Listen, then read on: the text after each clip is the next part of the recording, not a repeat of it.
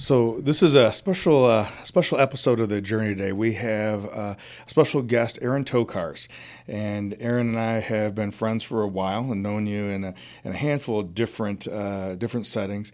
And so, Aaron, welcome to the Journey. As I've mentioned to you before, I think I first talked to you about the Journey, even a year ago, about the idea of what we'd be doing with this particular show. It is a story about recreating yourself. It's a story about transformation, that when we have setbacks in life, how do we learn from them? How do we fail forward when there's those setbacks? And how do we transform through the experiences of just our ordinary journey? So welcome to the Journey. And before we get started, why don't you tell us a little bit about who you are as a person, and what do you do with in your spare time, in your free time? What do you do for fun? My wife Philan and I, we've been married for 11 years. And I start with that because, you asked what do I do in my spare time. We went out to dinner last night for the first time in a while, without the kids, without any distractions, without the dog with us. And when we got to dinner, we were both like, wow, this is the first spare time that we've had in a really long time. And it's funny because our spare time right now is full of doing things to continue on our journey. Okay. Which is interesting because we actually came into that realization last night. What do people do in their spare time? Because we don't have spare time. We are very much just on the go, kind of nonstop sort of people. And I think that's how I've been pretty much my whole life. I grew up in the Chicago suburbs, went to high school here, and after that really didn't have any real direction of what I wanted to do for a living. Through a series of being led in certain ways, I became a police officer, which I had no idea growing up. That wasn't a goal of mine growing up, Sure. But it happened. I did that for 11 years. And then had some medical issues, which is a whole nother episode. Yeah, tell us. I mean, you had started off as a beat cop, right? Just a field officer, and then you went from that, and you were a detective, right? Yeah, I did 7 years on the road as a street cop, and then our detective bureau had a specialized unit that dealt with drugs and guns. And so I went for 3 years in an undercover capacity as a narcotics officer, and bought a lot of drugs and bought a lot of guns, and a lot of that was based in the collar counties of Chicago. Okay. So, good. And then during that time period when you were working in that unit is when you had some health issues. Yeah, I woke up on a Friday morning with a pain in my gut. And we learned later that it was acute necrotic pancreatitis. Okay. And that put me in the hospital in a coma for about 6 weeks. Basically everything inside looked like I got hit by a semi-truck. On the outside I was fine, but I was just, my body was shutting down. And after about 6 weeks, miraculously, I started to heal and was down to 5% chance to live. Family got flown in from out of state, and they said their goodbyes. And a lot of friends came in and said their goodbyes. I don't remember any of that. Sure. And then I woke up, and it's kind of interesting coming out of a coma because. Yeah. Tell us about that. What is it? What do you remember about? At some point you were conscious, right? Mm-hmm. And you were in pain. Yeah. And then now you're... Yeah, the last thing I remember is walking into the first hospital, getting into the lobby, explaining them what was going on, getting into the ER, and then that's the last thing that I consciously remember. And then the next thing I consciously remember is staring up at a hospital ceiling. It felt like I was escaping out of the binder of a big book, like that big dictionary that was on your grandparents' Sure, thing yeah, that you didn't yeah, touch. It felt like I was like trying to climb out of that, but at the same time it was odd because I was trached. I had been my muscle atrophy, so I couldn't move. Right. Basically, all I could do is open my eyes and stare at a ceiling and think, "What is going on?" And then having that memory of, "Oh yeah, I remember going to the hospital. I must still be in a hospital." And then I say consciously remember because subconsciously, dream state for me was huge in the coma, Okay. and a lot of that was a mixture of dreams with reality. I have vivid memories of being in a hospital room with family members sitting on my right side, reading me a story about a seal. Right? Sure. In yeah. or a porpoise, should I say? In the desert. Okay. You see where I'm going here a little bit? Yeah. But at the same time, when that all tied in because my hospital room was underwater and I had porpoises swimming by outside of my hospital room. So there's Interesting. other ones of being outside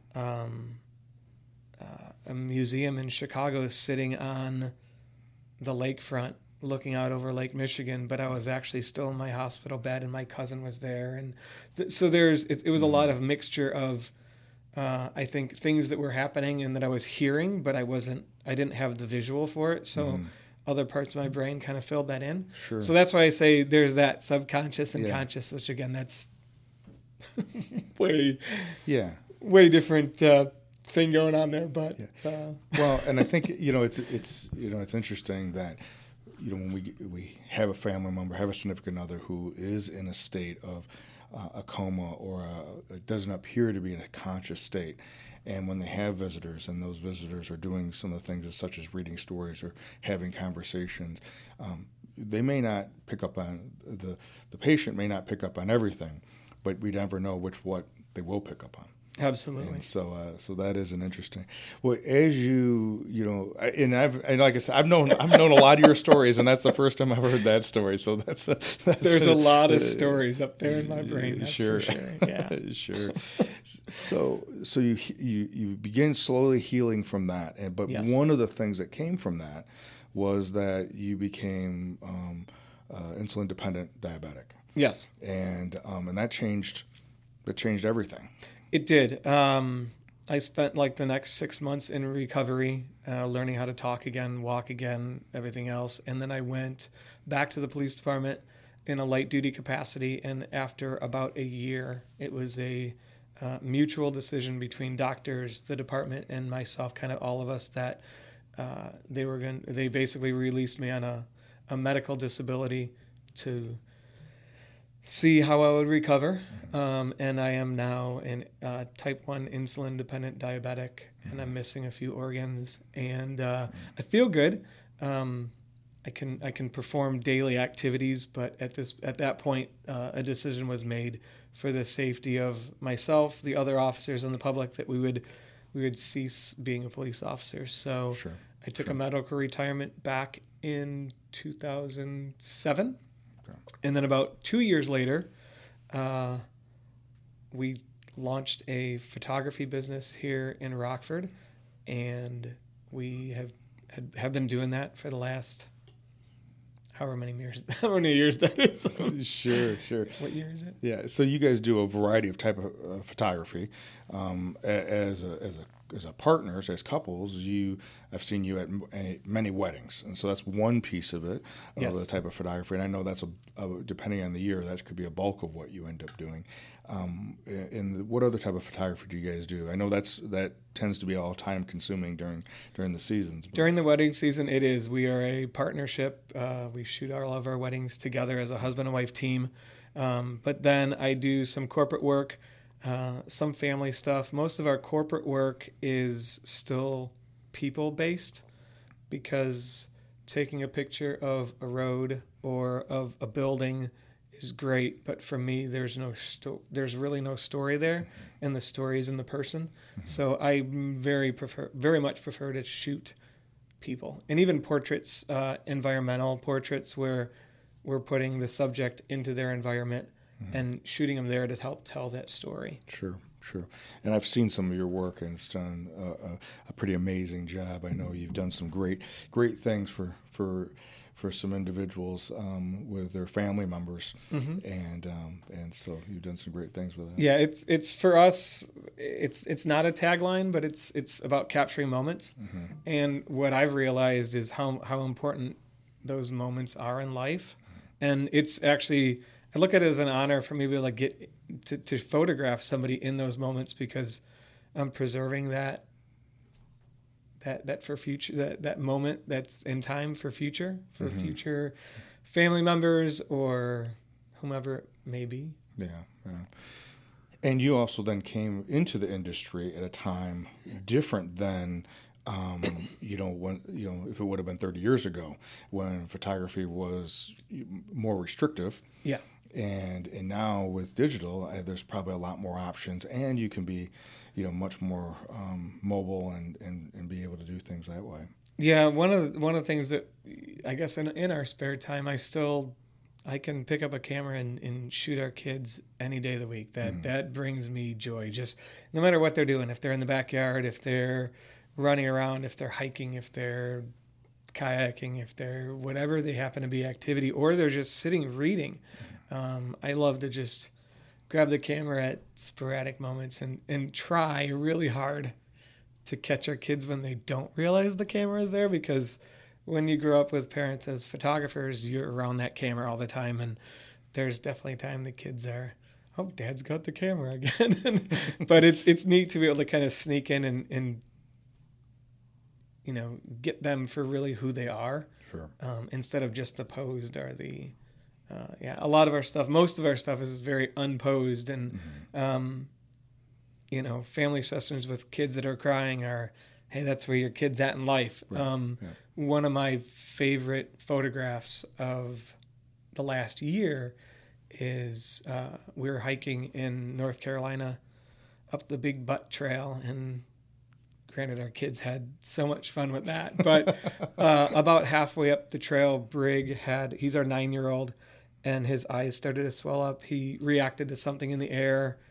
I don't know what it was, an allergic reaction, and he kind of had obviously a 9-year-old with his eyes burning, and you're in the mountains, and you've got some eye drops, but there's not a lot that you can do at that point. He just kind of had this kind of meltdown moment, and there's this picture of him crying, and it was just there's something about that picture. It moved me. And then there's a follow-up one that my wife actually took. I handed her the camera, and it's Brig and I just hugging, and that kind of, I don't know what to do from a medical standpoint, from a dad. It was like, all right, just wrap your kid up, and just to be able to capture moments like that, it's been awesome. Yeah. Well, I think, as a therapist, we talk about the goal to be mindful and to be present, and I think when someone's first learning to use photography equipment, they don't want to be, they miss on being in the moment because they're so focused on what they're trying to do with the camera, right? Well, you're very comfortable with a camera, and so in some ways, for you to take those photos, it actually cements that, and even more so is an opportunity for you to be mindful, to be present, and then there's that, like you said before, that memory now that is lifelong or beyond. Yeah. Being mindful and present was something that I think I struggled with for a while. I'm learning more about myself and also trying to be more honest with myself. During that time, being a photographer, and we worked from home. My wife and I both worked from home because we're both in the business. So we had the opportunity to be around our kids all the time and to be around each other all the time. But about 2 years ago, I'm not going to take the credit for this one. My wife kind of had I'd say it was a life-changing moment for us, and that she came to the realization that even though we were physically there all the time, we weren't being as present as we needed to be with each other, or with the kids. And that was some decisions got made and some bigger things changed. Sure. Why don't we go ahead and get into that? But let's lay a little bit of this landscape first. So you've been in Rockford now since mid-2000s. Yep. Right? And have lived downtown or in more the inner city of Rockford. Yes. And you have how many kids? So together we have 3, but we have a total of 5. Mm-hmm. My wife has 2 older kids. They're now 20 and 18 years old. They're now moved out. They're in college. They are doing their thing. Sure. And then together we have 3. We have a 7-year-old, a 9-year-old, and an 11-year-old. Okay. And go through they have very cool names. So go through the names as well as the ages. Sure. So we'll start actually. My wife, her first name is Philan, which is unique in its own sense. And then we have Cashin, and he's our 11-year-old, a little quieter, loves to read, little boy. Mm-hmm. He's getting to be big. Holy cow. And then we have Brig. And Brig is our 9-year-old ball of energy, non-stop, all day, keeps us going. Amazing little guy. He's a little quieter. Socially, he's doing much better, but he's been he's our challenge child. I'll just say that in a really good way. He pushes us all the time. Sure. And then we have Freya, and she is our little one. She's 7, totally daddy's little girl. Just she's cute and little, and I don't ever want her to grow up. I keep on telling her to stop growing because you've got a daughter. You know how it is. It's like stop, just slow down.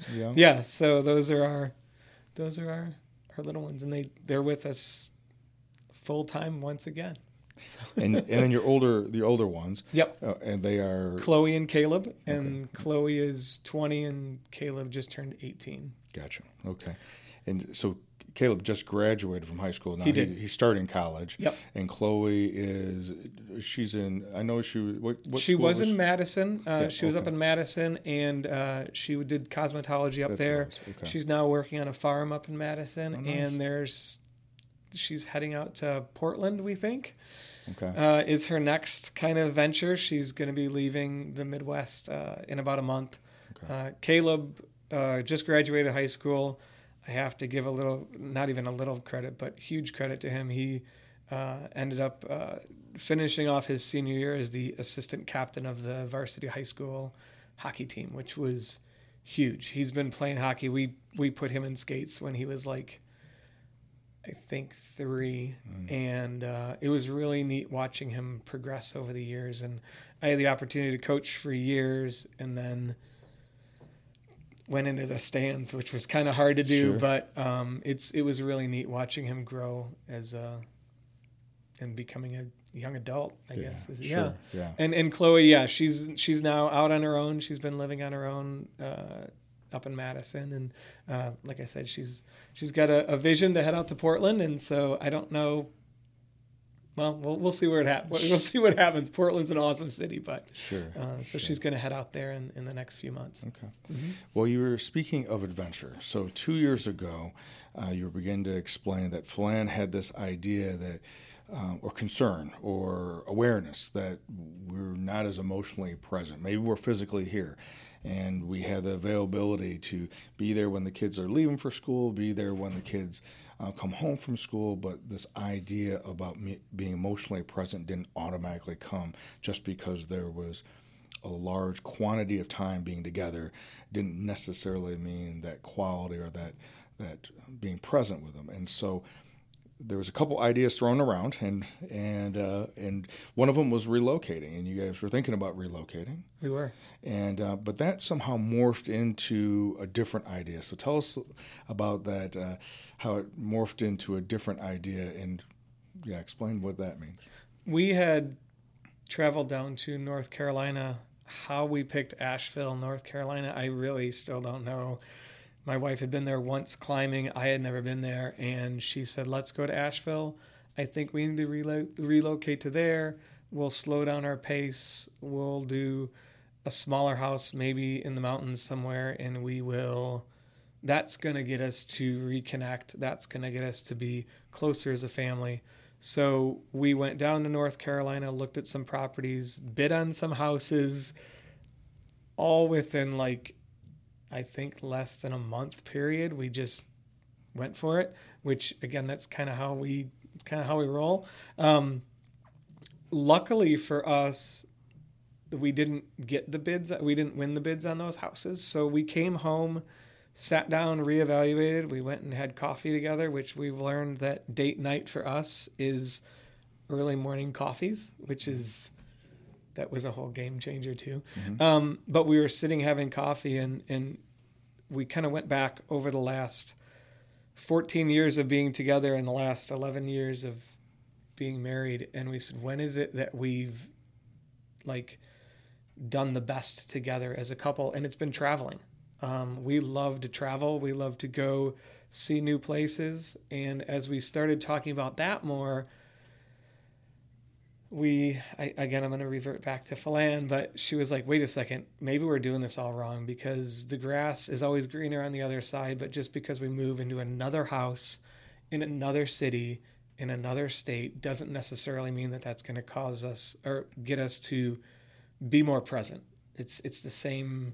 You bring the same baggage. Yeah. When it doesn't matter where the house is, it's still, and for us, it was, again, how do we break out of that? Yeah. Real quick, I want to interrupt you, because just so that everybody understands a little bit more about Phelan, right? so not only is Phelan a photographer, and she has a cool name, but she also has a hobby or an interest that's maybe a little bit beyond that. And I would say it's more of a passion. Yeah. She is a rock climber. And when I say that, I don't really know how to explain it unless you've been out there and have seen her climb. She started climbing her mom introduced it to her when she was 7, but then it really took off in college.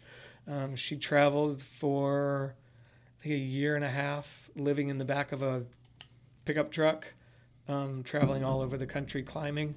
When I met her, that was one of her big, I shouldn't say it was one of her big things. That was the biggest thing, that no matter what, she is going to continue to be a climber. It's in her blood. That's just, it's her passion, where not everybody has a passion, but for the people that have a passion, they'll understand that's it. That is her bread and butter. Mm-hmm. And climbing with her for the last 10 years, I've been at different crags and I've watched and been a part of that. And I watch her climb, and she just climbs differently. She looks at the rock from a totally different point of view when she's on it. And not only me seeing it, but I've listened to other conversations over my shoulder when people have walked up and they're going to, they're not in line for a climb, but maybe they've been on that route before. And I've watched people just kind of look up in awe and be like, oh, I've never thought to approach the crux of the climb in that manner. She has it in her. Mm-hmm. And yeah, so she's a crazy climber. She climbs everything. Well, and when she and I had an opportunity to talk about what she loves so much about climbing, one of the many things that she loves so much about it is that that's all she's thinking about is climbing when she's climbing. Her mind's free. Yeah, that's a good thing. Yeah. Her brain is nonstop, right. Constant ideas, constantly trying to make our lives better, her life better. It's nonstop. And yeah, when we're out there, you can see her just change. So she knew what it was like to be present as part of her passion, a part of what she loves.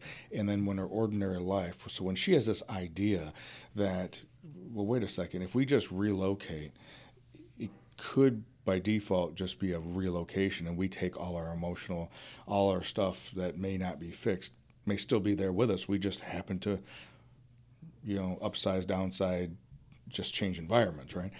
And so then you guys, somewhere along the line, then played around and came up with a different idea. Yeah, we came up with this idea that we were going to buy a school bus and convert it into our house and leave and go on the road and go do life differently. Sure. Go do life on the road. Go do life in different places, in different communities, in different environments, and bring our kids with us and try something different, I guess. Sure. This would be, at least for most Rockfordians, this would be different. Yeah. For most Americans, this would be different. Yes. Yeah. So the upside is that Flan has traveled when she was, I'm assuming pre-kids, had traveled around in the back of a pickup truck climbing. But this is with a family, so it's going to be a little bit different. And so first talk about how do you, buy a school bus, but then turn a school bus into a home on wheels. So how does that work? It was kind of funny because when I go back and think about how much time it was, we came up with this idea, and I think it was about less than 2 weeks later, we actually bought our bus. I say that because now, having been part of this bus community, we meet other bus people and we hear about, we planned it for 2 years. Well, we saved for a year. Well, it took us 9 months to come up with our design. It took us, and again, I've mentioned it a few times already, but we are not the people that can wait 2 years to let, because by the time those 2 years would have come up, we would have probably been on to something else. Mm-hmm. So we found our school bus on Facebook Marketplace, of all places. We had been looking at auction sites, and we're thinking about buying a bus in West Virginia. I had planned to drive out to West Virginia, look at some buses and buy one and hopefully drive it back. And then within that 2 week period before we actually went out to an auction, we found a bus on Facebook Marketplace. It fit the right size for us. There were some things that we needed, and again, we're getting into buses here, so this is going to get really weird, but we needed a flat front puller that was 30 feet, and a flat front being it doesn't have the dog nose out the front like most of the school buses now have, that the engine's up in the front, in front of the cab. We needed to have a flat front bus where the engine was right next to us. And that was important because then you get more square footage out of the inside of your bus. Mm-hmm. All little things that we learned really quick in 2 weeks. And then for us to build the bus behind our house in the city of Rockford, we needed to be 30 feet or under. So our search went from buying a bus to then buying a flat front bus that had the engine up in the front that was only 30 feet long. So that right there narrows your field down to much, much lower. And I would never have thought to look at Facebook Marketplace for a school bus to buy. I had reached out to my friend Jim, and he's a diesel mechanic. And I said, Jim, I got to find this bus. And he said, I'll start looking. And he actually called me and said, I think I found a bus for you. And again, with us being a little sporadic, I told Flan, I said, hey, on Monday, we're going to drive down to Joliet, Illinois, where there's this bus, and let's go. So the kids were still in school, and we drove down to Joliet and with cash in my pocket, and she didn't know I had cash in my pocket. And we walked down to this bus, and the guy started it up, and I said, "What's wrong with it?" And he said, "I don't really know, but it's ran great for me for 4 years." He had bought it from a school district down in Tennessee, and that's where our bus is from Tennessee. He said, "I've had it for 4 years. He was a cab driver, and he used it for transportation." And he said, "I think it runs great." And I said, "Perfect. Here's the cash. How do I drive a bus?" And he said, "Well, use your mirrors. Use your mirrors." And I think he said it a third time, "Use all your mirrors and take your time, and you're a big yellow box, and people will get out of your way." And Philan drove home, and I stuck around and figured out how to, it sounds very basic, but I figured out how to use a diesel truck stop. Filling up with diesel is different in a truck stop than a car because the way it works, and all these little things I had to learn, and I learned them very quickly. Sure. And sure. I drove home from Joliet, and driving home was, I'd say therapeutic, which sounds, I don't know how that sounds about driving a vehicle, but there's something about being in a big old school bus, just like, just going down the highway. And it's not every day that you get to be like, "Hey, I own a school bus now." Sure. You mentioned, what do you do next? So we went to coffee again, and basically laid out on some graph paper our bus and started drawing. Okay. And started laying things out. And in the middle of laying things out became taking the bus apart, because when you buy a school bus, it has seats, it has heaters, it has all the school bus stuff that a school bus comes with. Sure. And Yeah. what it's intended to be. And again, thinking back, it's kind of odd, I guess, in hearing about it. But yeah, so we gutted the bus, ripped out seats, ripped out walls, ripped out insulation, took apart the ceiling, took apart the floor. We got the bus down to a big metal shell. Sure. Okay. And then now it sleeps the 5 of you. It does. You cook Plus from there? 3. Yes. Well, we can actually fit 8, but we comfortably sleep 5, live with 5. And dog. And dog. And dog. Which, yeah. Which you happened to get last. We happened to get on the road. On the road, Yeah. yes. Because, might as well add that Might as well component add to a it, dog right? to the narrative. Yeah. It gives you reasons to stop besides the kids, right? Yeah. So it has obviously has a kitchen. It has where you keep your food, and then you built a shower and all these different things that you built. And the majority of it, a large part of it, you did yourself. I mean, you had a lot of people helping you out, and a lot of your friends and a lot of people you asked to be part of that. I know that in itself is a whole story. Yes. And then you finally get ready. And I know there was a big push that you wanted to be on the road last July, the beginning of last July. And so July 1st-ish, beginning of July of 18 was the goal. Yes. And so tell us a little bit about, you guys met your goal within a few days, within a week or so. And then, so tell us a little bit about that. And then, tell us a little bit about that, because you've already talked about this idea of recreating yourself because of the illness and what happened with you. You're no longer a police officer. Recreate yourself as a photographer. Found out that you love, and that is one of the many things that you enjoy and have a passion for is photography, but more of using film to capture stories and be able to memorialize memories, right? Mm-hmm.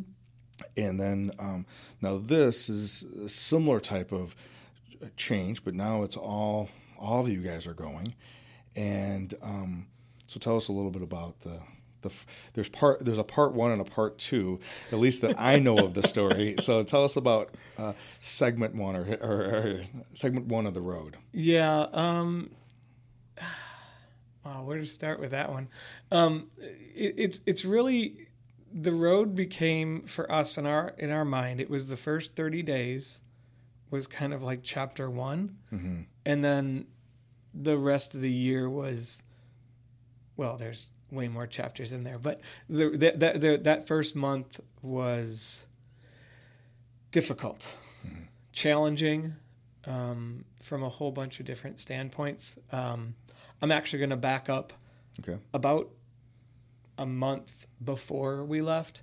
Not only were we changing, we were converting a bus. So that also involves, like you had already mentioned, building kitchens and building, how do you do a triple bunk bed?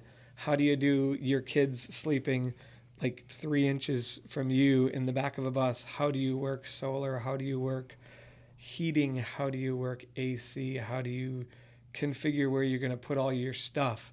How do you go from having stuff that you've had for your whole adult life and then taking all of it and either getting rid of it or putting it in storage or downsizing and getting your whole life into 225 square feet? That was a challenge in and of itself. But then we also said, well, we're going to also pull our kids out of school. We're going to, at the time, we were going to homeschool our kids while we're on the bus. How do we take our business and convert it to be able to use the photography when we're on the bus? How do we generate income? So we've got all these things going on in our heads at the same time that we're building the bus. And for the 2 weeks prior to us leaving, and we had also already rented out our house for the next year. So we were out of our house. We were building the bus while kind of living in it. It was a little chaos in the last 2 weeks. My wife and I were both working last June and into July, 12 to 18 hours, basically from sunup until our neighbors went home from helping us at 11 o'clock at night. We were working on the bus to get it ready. And finally, on a Wednesday night, Philan said, okay, tomorrow we leave. We weren't ready yet. We didn't have a door on our bathroom. We still don't have a door on our bathroom, but if you know us, that doesn't surprise you. That wouldn't surprise you. We're a very open family. But we got everything kind of wrapped up in that last few hours and got the bus packed, and we took off on the road. And we're driving down the road, and I was in heaven. It was wonderful. This engine was super loud right next to my ear. Everything on the bus was shaking and rattling. The front door flew open because of we forgot to do something, but the front door flew open. But I was still this was it. We were on this journey. We're on this path. We don't have a destination, but we are going for it, and we're up for it. And my wife says, something smells weird. And I said, okay, great. No, the engine smells weird. Something's not right. And I didn't listen. And that's huge in this first month. I didn't listen to my wife. And that became a huge issue for both of us in that first month. But what I was hearing her, but I wasn't listening. And we broke down on I-90 before we even got to Riverside Boulevard, which, if you know Rockford, it's basically not even outside of Rockford yet. It's less than 3 miles. And we were broken down on the side of the road with a bus that was I had no idea what was wrong with it. I started freaking out because everything we had worked on for the last 4 months of building and for the last 6 months of our lives planning, and had rented out your house, had spent a lot of money putting the bus together, all this effort, and we're on the side of the road and it won't even do anything. It's on the road dead. When I say if I would have listened to my wife, when we took out the heater months before, we drained out the antifreeze. In the last day of trying to get out of there in a rush, I didn't check all the fluids. We ended up overheating our bus, which ended up, I guess, working out because by the time the tow truck got there, it started right up. But then do we want to continue or don't we with a broken bus? So day 2 was spent at the shop They ripped apart basically our entire engine, couldn't find anything wrong with it, and said, "You got a great bus. The engine's phenomenal. You were a little low on antifreeze, like 2.5 gallons." And I went, "Oh." And Philan went, "Remember when I told you that the bus smelled weird?" That was like day 1 and 2. Day 3, we lost a wheel bearing on our trailer. Day 4, we were in Wisconsin, and the nearest place that had the part was like an hour away. So it was driving an hour to get parts to come back to fix the wheel bearing, but we forgot one part, so we had to drive. I mean, it was nonstop. We got through Minnesota and going up those giant mountains in Minnesota. Yeah. Thanks for the weird look. I don't recall that, but no, a lot of lakes. We were towing. We had a car behind our bus to tow for when we're in cities. We could barely get up the quote mountains in Minnesota. That became, what do we do now with a car that we have that we're towing? We're on our way to Seattle, maybe. How do we get to the mountains? There may be real mountains coming up. And so we left a car in Fargo, North Dakota. And then we headed out across North Carolina, and we got to the mountains in Montana, and it was gorgeous. But my wife and I still weren't talking. We were just in a really weird place. And so we've got all these challenges that are occupying our time, but then we're not able to settle and reconnect.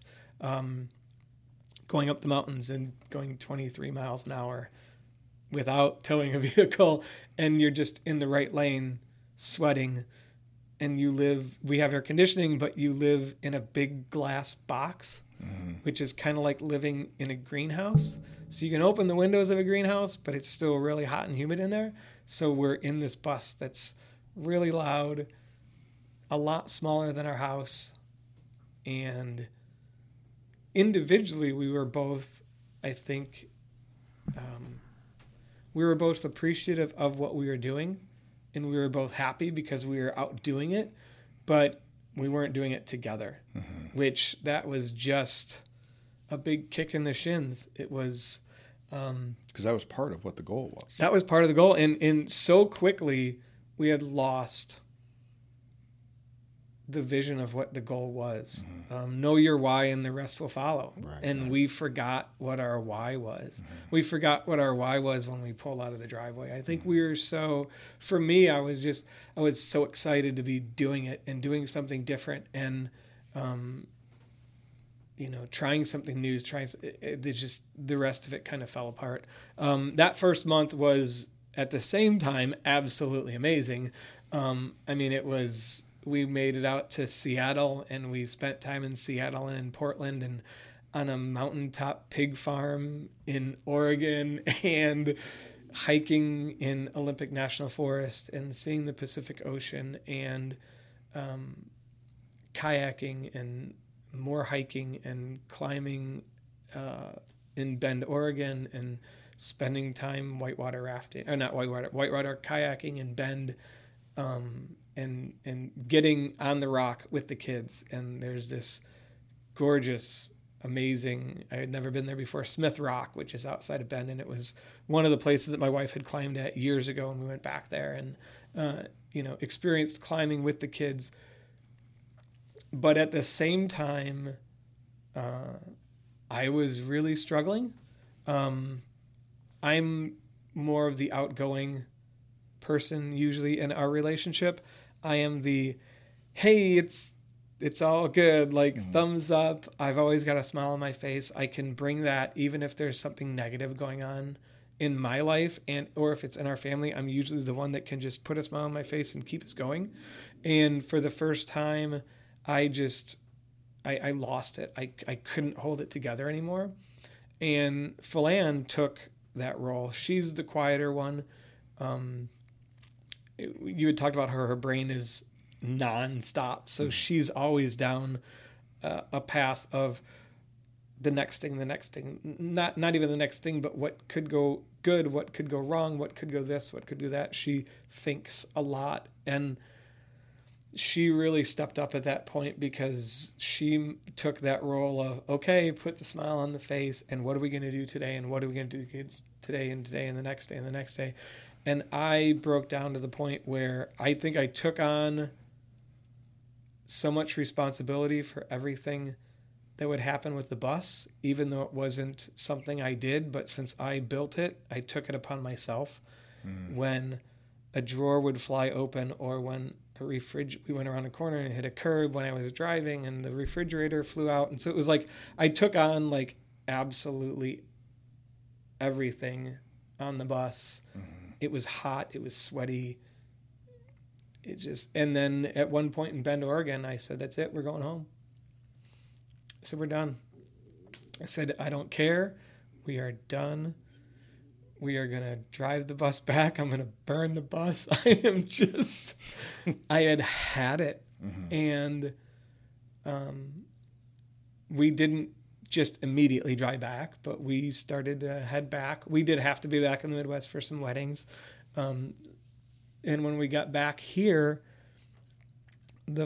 coming back through, we picked up the car in Fargo and got back. And my wife actually said, she's like, tomorrow morning we're going to coffee. And I was like, oh, coffee. Shoot, that's where we ground ourselves. Sure. And so we went and had coffee and sat there it wasn't coffee. It was like a 4-hour. What are we going to do? What are we going to do? Yeah. And it allowed us to reconnect. That first month was challenging. It was really hard. But if we wouldn't have gone through that first month, I don't think the next 11 months would have turned out the way they did. And it has been absolutely amazing. But it's the change started. I know you got a question, but I think the change for us started back in that coffee house. Yeah. And it was, okay, sit down. And I think we ordered our coffee, which we normally get, and we sat in the same 2 seats upstairs down here in Rockford. And we have our little corner, and we sat down and we just sat for a while and didn't talk. And then it was like, okay, so that month was horrible. We didn't talk. We are on the verge of divorce. We're going to be bankrupt. The kids are going to, have no clue of even how to add 2 + 2 because we're failing at absolutely everything. We need to make a decision right here in this coffee house. Are we done as maybe not to the extreme of as a couple, but is this is big. Is this project over? Is this project over? Yeah. Mm-hmm. Is it done? And we went through a list, and I don't make lists, but we made a list, and it was the positives and the negatives, to stay on the road, to go back, no matter what, it wouldn't have been failure because we did it. Mm-hmm. But it's also that sense of like, we told ourselves it was going to be a year, and we were actually okay with, hey, if this is the decision we're going to make, we can do something else. This isn't our lives are not who we are as people are not just simply us in a bus. Sure. Who we are as people are not just the family from Rockford that live in a bus and are traveling now. We are way bigger than that. Mm-hmm. as a couple and as a family. But now we're looking at our 1-year anniversary of being on the bus. So that tells you that we made that decision that we need to change. We need to remember again why we're doing this. Mm-hmm. And it's for that being more present and being more close. And let's take this last month and everything that happened negatively in that month. Now, I just dwelled on it for the last 10 minutes, but sure. But it was also beautiful. I mean, the things that we saw were absolutely amazing, and the experiences that we have. And the bigger thing, and I got to go on this one, but one of the bigger things that we took out of that first month is being, even though we weren't present with each other, we were very open to just allowing the universe to guide us, mm-hmm. or God to guide us, mm-hmm. depending on what mm-hmm. your belief is, sure. And just being open for possibilities, mm-hmm. and letting people in that you have no idea who they are, And all of a sudden, during that month, the things that stick out the most to me were the random people that we would meet on the road that would either offer emotional support or physical support or something. And we kind of looked, when we were sitting in the coffee house, that was one of the things that we were like, okay, we know all the negatives that happen in the last month. The negatives are so easy to dwell on. We all do it, right? I mean, do 100 good things. You do one bad thing. Everybody, like, that's what the negatives, what everybody remembers. We said, okay, let's put these negatives to the side and let's really concentrate on all the good that's happened in the last month. And where does that take us? Right. And so we made that decision sitting in that coffee house. That's it. We are going to pack the bus back up. Not that it was unpacked, but we're going to get back on this bus. We're going to leave with more direction. We're going to leave with more, not necessarily direction of the destination, because it's never about for us the destination, but what are we doing and why? Getting back to the why are we doing it? Sure. And that's been something that we have made sure in the last year that we keep reconnecting on. And that's been, I think that's pretty much been not what's kept us going, but what's kept us going. Sure. Well, I remember talking with you during that time period when you guys were back, and in that, from chapter 1 to what are we going to do? And obviously there were some things you need to do different with the bus itself. Yep. Make some modifications to make it more tolerable, right? Yep. The things that were more difficult. So you had to work with that. But then one of the things that stood out to me was that this idea, because you didn't know what it was like. And unlike some of the other, I think you told me the names of schoolies, some of the other individuals who live on the road in either a school bus or other type of vehicle, it appears that they are always traveling, that they're always going from spot to spot to spot. And maybe that's because we're only seeing them through Instagram or Facebook or whatever. And I know that was one of the things that you told me, is that I don't know for sure where we're going to go next, but wherever we go, we're going to stay put for a little bit to get to know that area. And that seemed to be a big shift as well.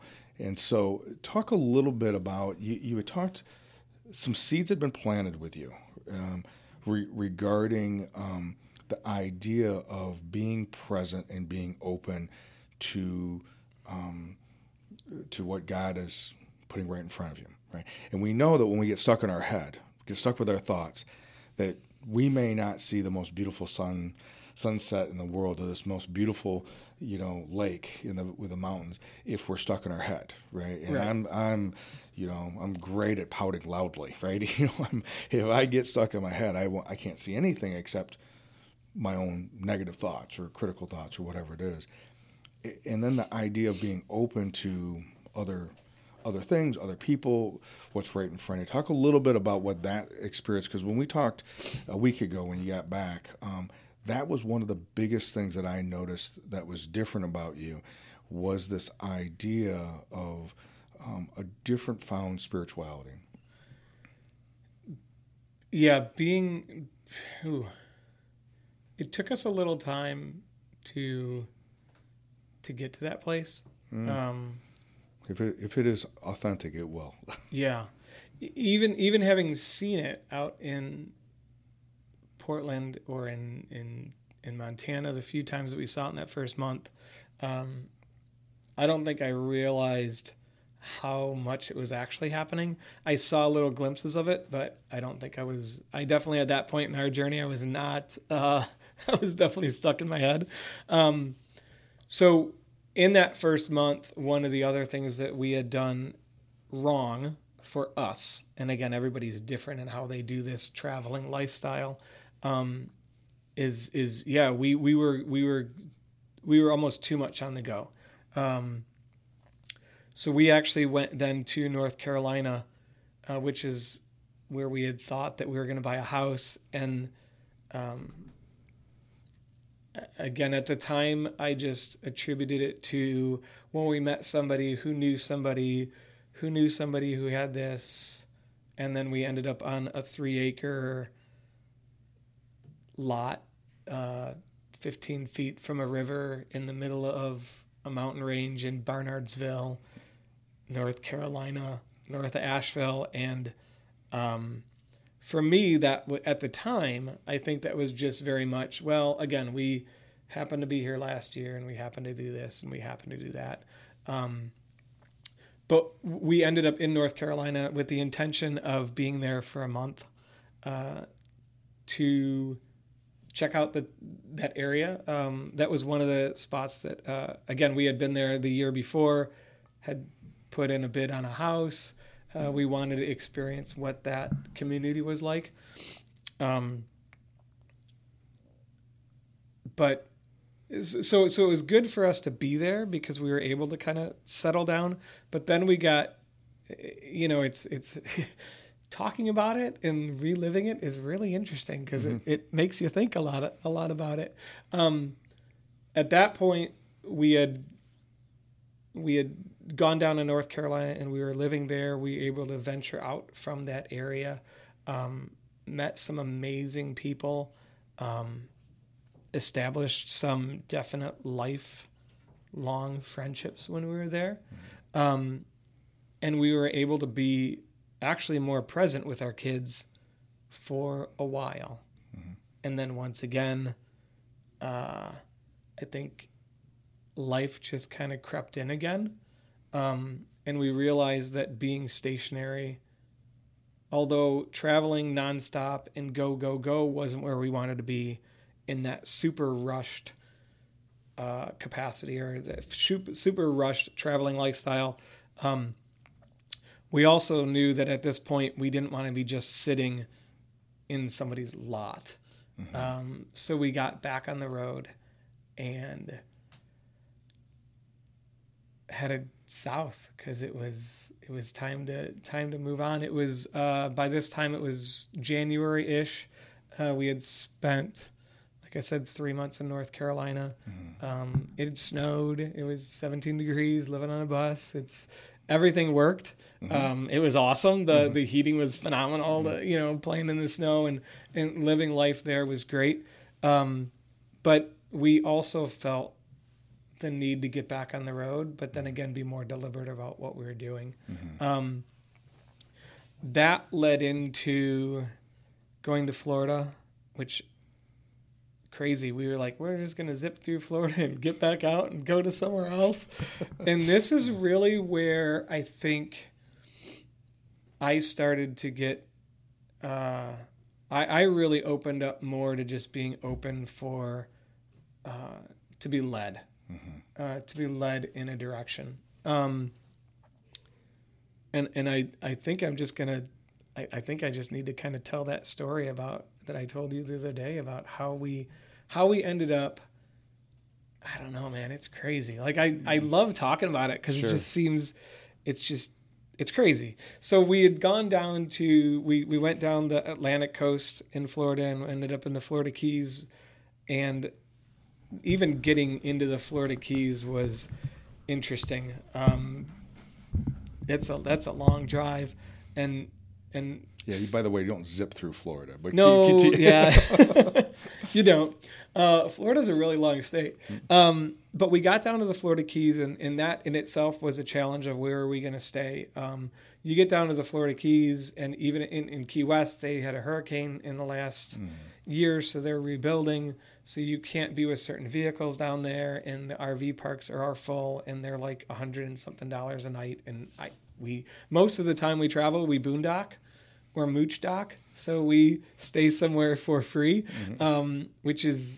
that's a whole nother challenge. But we met a couple that was in North Carolina when we were there, and their dad has 2 houses in Key West, and he's got a big driveway, and like things just with having a little bit of a plan, things started to really just started happening.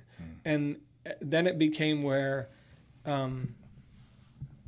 we were just letting go, I think, of our own plan, and not in a completely throw it out the window sort of way, hippie mentality of like, we don't care what happens, not like that, but being open to when something comes into your life, going with it. And there's a reason that these people are being put in your life. So we had gone through the Florida Keys. We were making our way back up to eventually Macon, Georgia, because we were going to be part of a Tiny House Fest. Tiny House Fest being a 3-day weekend where people are showing off their schoolies or their tiny houses, and people come and check them out because people want to know what it's like to live in 225 square feet. But we were on our way to Macon, Georgia, and we had stopped at a beach in just south of Fort Myers in Florida. And when you're on a bus, you use your GPS all the time. Like, I am constantly looking at that thing because it's a lot in gas. It's a lot, you make a wrong turn, just getting the bus turned around takes a while. So while driving, I'm pretty attached to having the GPS right there. And we left this beach, and I knew that we were going north because Georgia is north of Fort Myers, wherever we were. Yeah. And for the first time, I think, on the entire trip, I didn't turn on the GPS. So I'm just going to pull out of this parking lot. I'm going to take a right because we were facing west. So take the right turn, and I'm going to head north. And it's the evening, and it's about 6 o'clock at night. And all of a sudden, we're in dead stop traffic in Fort Myers Beach, Florida. And what I didn't realize is that the road that we took the right on, it's kind of a one-way off the island, but it's also a one-way on the island. So there's a south and there's a north. And I just happened to pick the right turn. And so we're now in Fort Myers Beach, and we're sitting in dead stop traffic with construction and barricades around. And I just turned the bus off because it was hot. And we were in the sun, and we had been going all day. I just kind of sighed because we sat for 20 minutes and just literally didn't move. And I'm looking at the traffic ahead of us going, this is not good. And GPS is telling us at this point to turn around and go south by like 15 miles because that's the faster route. And we couldn't even turn around if we wanted to. And I'm feeling this negativity creep up. Well, I'm the one that didn't put on the GPS. I'm the one that made the right turn. I'm the one that didn't look at the map. I'm the one that blah, blah, blah, blah. And I'm feeling this negative spirit come upon me. So I weaseled into this. When we were stopped, I looked to my right, and there's this church. And it's the First Baptist Beach Center and Retreat Center of Fort Myers. And I'm thinking about a church, and I said, we need to get off this bus because I knew that we needed to get off the bus, get the bikes out, just go. And I thought, well, a church is not going to tow you. They'll at least politely ask you to leave. So I pull into the church parking lot at 6 o'clock at night. It's like a Wednesday. There's nobody in the lot. I try knocking on the door. I'm at least going to be polite and say, hey, we're going to be here for a couple hours. We ride our bikes up to the downtown. We come back. We have dinner in the church parking lot. The kids are now starting to settle down. It's dark. And I'm reading to the kids nighttime story before we go to bed. And we get the thump, thump, thump on the door. And when you're on a bus, and when you've been on a bus for like a while, you come to realize that the thump, thump, thump on the door means, okay, kids, pack up. We're getting kicked out of wherever we're at, and it's time to go drive and go find somewhere to live for the night at 9 o'clock at night in a different community where you don't know where anything is. And so that's what goes through my head. It is it's either the police knocking on your door because somebody from the church called them and are asking them to leave, or somebody from the church saying, hey, guys, you got to go. I opened the door of the church and... Open the door of the bus. Open the door of the bus, and who I later learned to be Pastor Sean throws open his arms and is like, Aaron, welcome to our church. I'm Pastor Sean. We're so glad you're here, and reaches out and just like gives me the biggest hug I've had in months. And my brain is now just thrown. I'm just like, what? How does this, a million things. How does this guy know my name? why, what is going on? Why is he so happy that we're here? I'm a big old bus that might be leaking a little oil onto his parking lot. Like, my brain was just, I was confused. Sure. Is really what it was. In the meantime, the kids are like starting to pack up their stuff, you know, and I jump off the bus, and this Pastor Sean says, "You have no idea where you're at." And I'm like, "Nah, I'm Fort Myers at a beach," you know? And he's like, "No, you're supposed to be here." I said, "Well, again, now I'm starting to, I'm getting back quickly into that. Okay, get back into the open mindset, get back into the being open for wherever it is you're being led, and just, I don't know, just go with it, just being open." And he says, my wife and I and our kids were a traveling Baptist singing family that lived on a bus. And my son lives on a bus, and he points around the corner right over there. And my other son, you can't see it, but my other son lives on a bus at the back of our property. And there's 2 more buses on our property. And we have the hookups, and we have the electric, and we have the water, and we have mechanics. And you said, you know, how's your bus running? And it's leaking, and we'll fix it. Like, we're going to get you taken care of. And he said, actually, our son's girlfriend, she's followed you guys on Instagram for like the last 6 months. So when we all came back from the grocery store, there was this big blue bus in our parking lot. And my wife was like, "Sean, find those people and tell them that they're staying." And it was overwhelming in a really good way. We pulled our bus around to the back of their property where we would blend in more with the buses. Sure. And that first night we went into their house and fellowshiped with them, and our kids played, and we were up until, well, the kids were up super late that night, but we like instantly became part of their family. Yeah. And it was just, where in the past I would have thought, well, it's just by chance, because of all the other things that had added up in the last 9 months or whatever it was.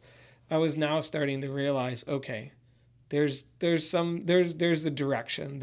I'm being led, and we're being pushed in a certain direction. We're not puppets, but doors are opening. Sure. And there's opportunity there. And the way then the next 2 months, the way things progressed over the next 2 months, there's no way that was just by chance. Sure. That led into us going to Macon, Georgia. That led us into bringing more schoolie families back from Macon, Georgia, back down to this church where they were having a college retreat where it was 120 kids there. And so I brought bus people back in different buses, other schoolies back down to the church, where we all came together as a community and helped out the church in their time of need of serving 120 college kids. That, again, different amazing circumstances, but that led us to us leaving our bus there when we went to Puerto Rico for 2 months and helped the family rebuild a house in Puerto Rico, which all came from, there was no way we would have been able to get to Puerto Rico with leaving our bus unless our bus wasn't in a place where it was safe. And the way things just flowed from that, a little earlier in there, but from that point, it was just being just open to letting God lead us wherever he was going to lead us. And just being open to, there's a bigger picture. Sure. I think. You know, many times and you and I have talked about this a lot, and I've introduced this concept to you about, you know, the hero's journey and this journey that you've been on, and you know how there was this order that was going on, but there was concerns in that order. Yes, you had the house. Yes, you had the business and the kids were doing school and all these things, but we weren't emotionally present. And then you cross over and make this commitment to do this and all the things that go along with that. And just like you talked about some of the struggles and some of the things that you learned via that, and still are continuing to learn, right? And you are beginning to be able to, the essence of all this was probably the spiritual part of it, this idea of recognizing, like you did with the pastor Sean, when he, in the midst of it, you thought it was one thing.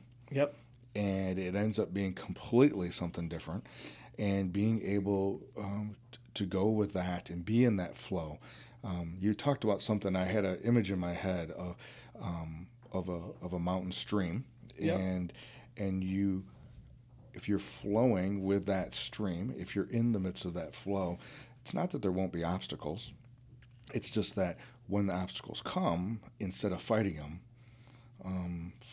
you're finding the teacher within them, and continue to come back to that why. So, Aaron, as we get ready to wrap up for today, and that's a phenomenal story, and I think that's a great piece for us to maybe reconvene. I know you're going to be in Rockford here for a little bit longer. Yep. And maybe we can get you back on before you guys take off again. But if there's one thing that you can that you'd be able to share about this part one of us talking about your journey, or you and Flan and the kids being on the bus, what would be something that you would want to kind of leave with regarding this part of it? You know, we talked for the last however long it's been about definitely about the journey and the ups and downs of that. I think the biggest thing that I've taken out of the last year, and there's been a lot, some amazing things, but the amount of time that we've spent together as a family and have been able to connect more as a family, that has happened. Nice. And that, going back to that why from when this whole thing started, definitely in that second part after that first month, and even in the first month. I mean, the first month was great to connect with the kids, but this last year has brought us together as a family, I think, a lot closer, and I think, I think the again, back to that original reason of why we're doing this is to be more present with our kids. That is happening. And we're seeing that happen in our kids individually, even when we're not around them now more. Well, no, not when we're not around them, but when they're off doing their own thing. Sure. In the last year, we've noticed, okay, this one is starting to shine, and he's starting to bring up the character trait that he I don't know. It's just been really cool to see how much our kids have changed in the last year, and how they're even more present with each other. Sure. And how they're connecting with each other. And I think a lot of that is through us connecting with Phelan and I connecting together, and that it rolls downhill. Yeah. And to be a part of that and to be able to kind of see it in the middle of all of it has been really cool. Very cool. And yes, I will. I'd love to take you up on that offer. Yeah, definitely. So if people want to follow and see what's going on, besides connecting with us here and listening here for the next of the part two, how is the best way for them to follow you, either on Instagram or Facebook, or what's the best way? Sure. So pretty much every social media outlet that's out there, we're on those. The main ones are Instagram and Facebook, but we are Simply Us and a Bus. Nice. All one big word. Okay. Simply Us and a Bus. All right. Well, Aaron, thank you very much for being on here. I know you have a couple things that you have going on today, so I really appreciate you sharing not only your story, but some of the difficulties part of it, but then also some of the things that you've learned along the way. So, thank you, Kevin. It's been great. Great, thank you. Well, thank you very much for joining us today, Aaron Tokars and Phelan, as they have been bringing their family, doing something a little bit counterculture. And if you want to learn more about them and follow them, as Aaron mentioned, Simply Us and a Bus, and you can follow them on Instagram, Facebook, or other type of social media. Thank you again for being with us today, and we will see you next week.